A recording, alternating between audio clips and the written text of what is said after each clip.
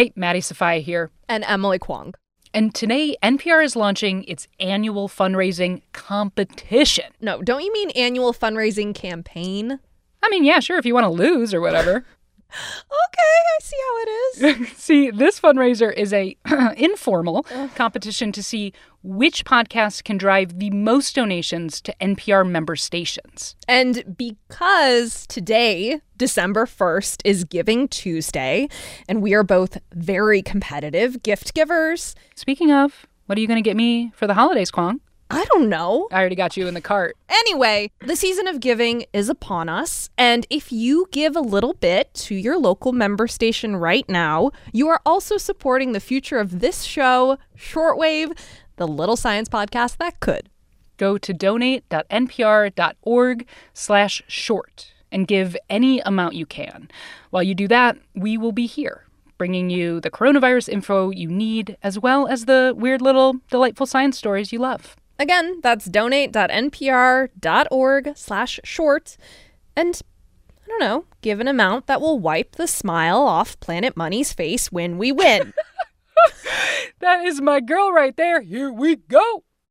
You're listening to Shortwave from NPR. Hey, nerds. Maddie Sofia here with NPR correspondent Dan Charles. Hi, Dan. Hi, Maddie. What do you got for us today? I would like to introduce you to somebody. Her name is Julie Peterson, and she is an entomologist at the University of Nebraska. Ooh. I definitely considered myself, kind of a environmentalist sort of thinker and was really interested in ecology, and I fell in love with insects. And when she started grad school, she started looking at something that farmers were doing to fight back against some of their big insect pests. They were planting crops that have been genetically modified, GMOs.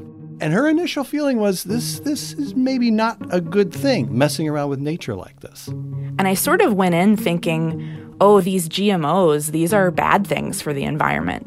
And by GMOs, she means crops like corn or cotton, but where companies have spliced in some genes that help the crop survive or thrive in some way.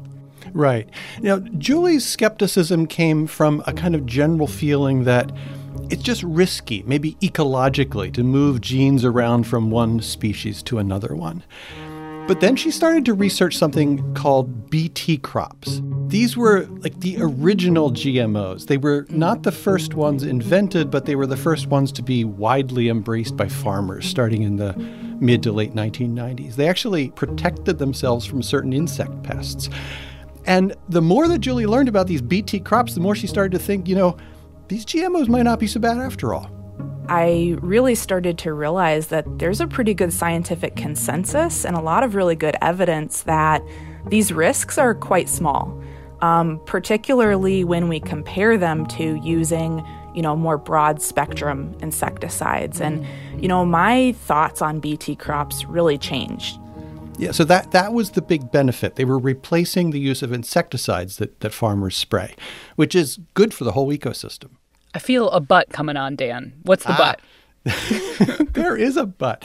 Yeah, there has always been this worry that the Bt crops would stop working because of what scientists call resistance, that insects would evolve and become immune to the Bt. And that is what's happening, Maddie, in a big way. And our friend Julie is right in the middle of trying to figure out what to do next. So today on the show, the rise and possible fall of Bt crops. What happens when farmers use too much of a good thing? I'm Maddie Sofia, and you're listening to Shortwave from NPR.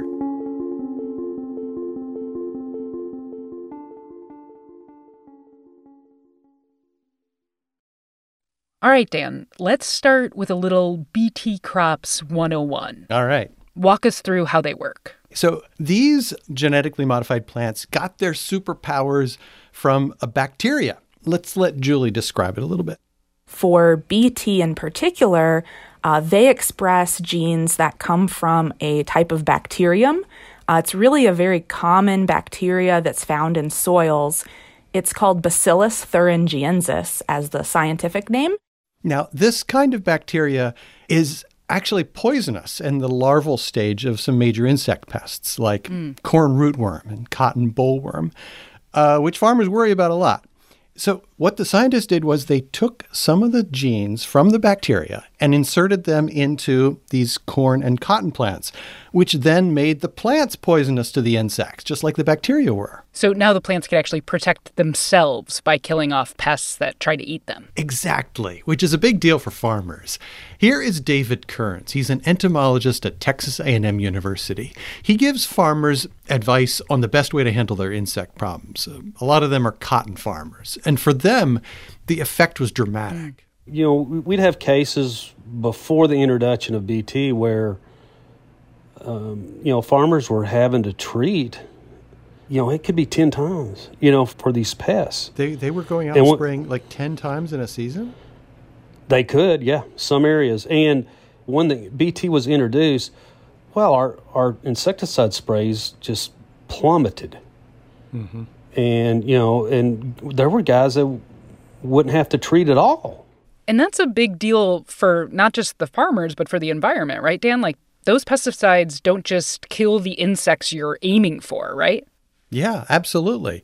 Regular insecticides can kill off a whole range of species and mess up the whole ecosystem.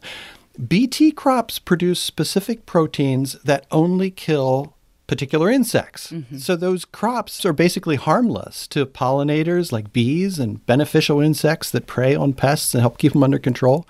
It's not toxic to people or birds.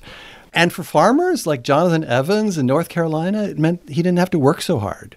It's always better for the plant to protect itself than for us to have to go out and try to spray for the worms.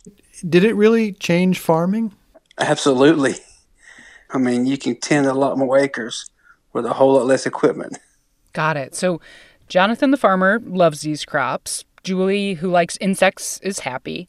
When did things start to go sour, Dan? Well, I guess for Jonathan, it was, one day in 2016 when he went out to his cotton field and saw some cotton bollworms just happily chowing down on his cotton plants. And he knew what that meant. Those insects had evolved. He was looking at a new strain of bollworm that the BT protein wouldn't kill. And this has been happening more and more often across the country. Right. David Kearns, that insect specialist at Texas A&M, says some farmers are pretty disappointed and angry. There's words I can't use, but they wanted to know what the heck they're doing paying for a technology, and then they're still having to spray. Okay, Dan, so let's talk about why some of those insects have become resistant to BT crops. Yeah, let's get into the science, Maddie. Evolution, here we go. Okay, so there's a part of this that's really simple. You have a gazillion different individual, let's say, cotton bollworms out there. Mm-hmm. There's genetic variation among them. And just by chance, you may very well have a few that have some genetic mutation that makes them a little less vulnerable to the BT. Now, they're rare normally, right? Mm-hmm. No problem.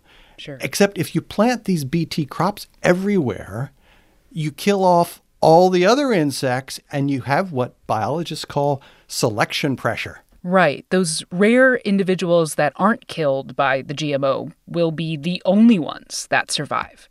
And they will find each other. And you know what happens next, Maddie? They do that birds and the bees and the bugs thing. They do. They mate and they have offspring.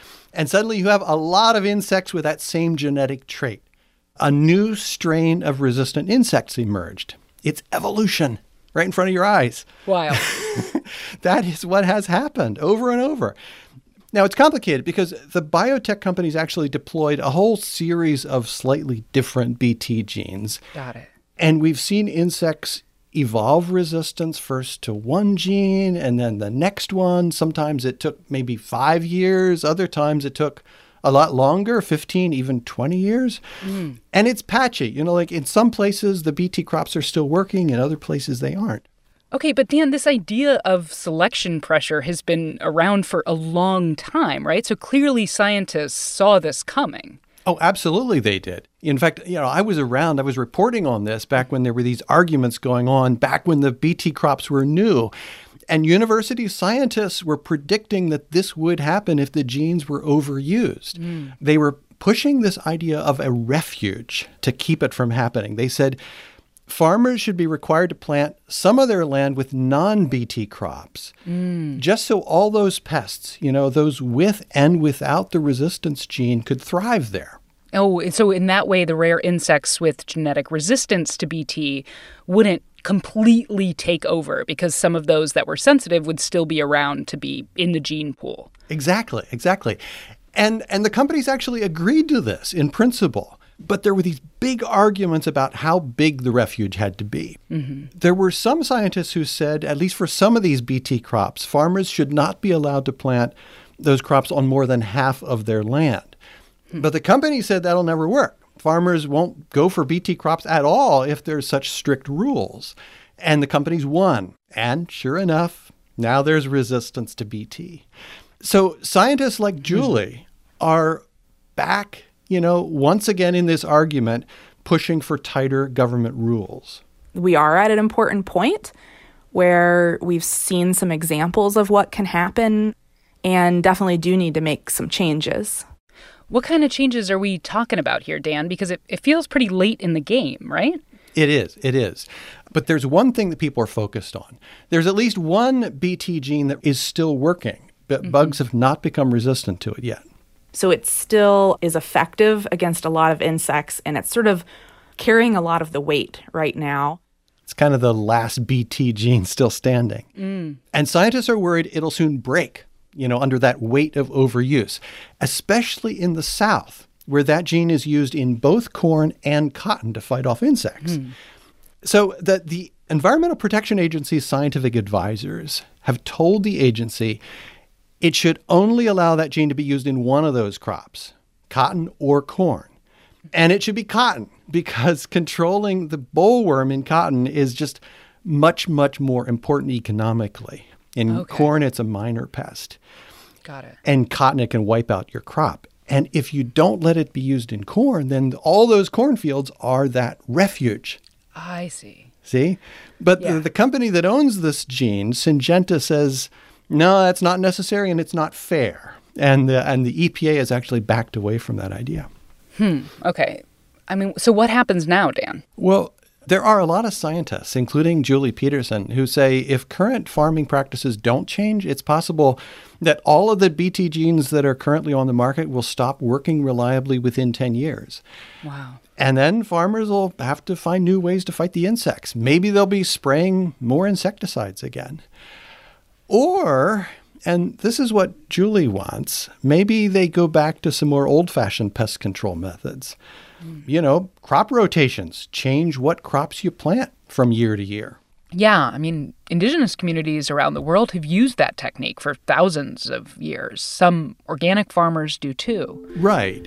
The trick is going to be using those techniques and still producing the kind of big harvest that a lot of farmers and a lot of consumers now depend on. Okay, Dan Charles, thank you so much for bringing us this story. We appreciate you. It was my pleasure, Maddie.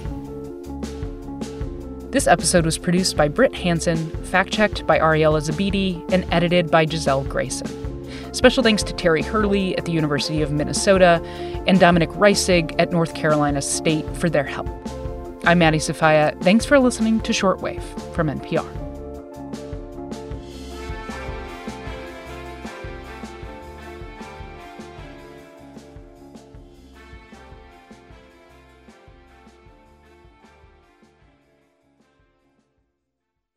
Since the 1980s, hip-hop and America's prisons have grown side by side. And we're going to investigate this connection to see how it lifts us up and holds us down. Hip-hop is talking about what we live, trying to live the American dream, failing at the American dream. I'm Sydney Madden. I'm Rodney Carmichael.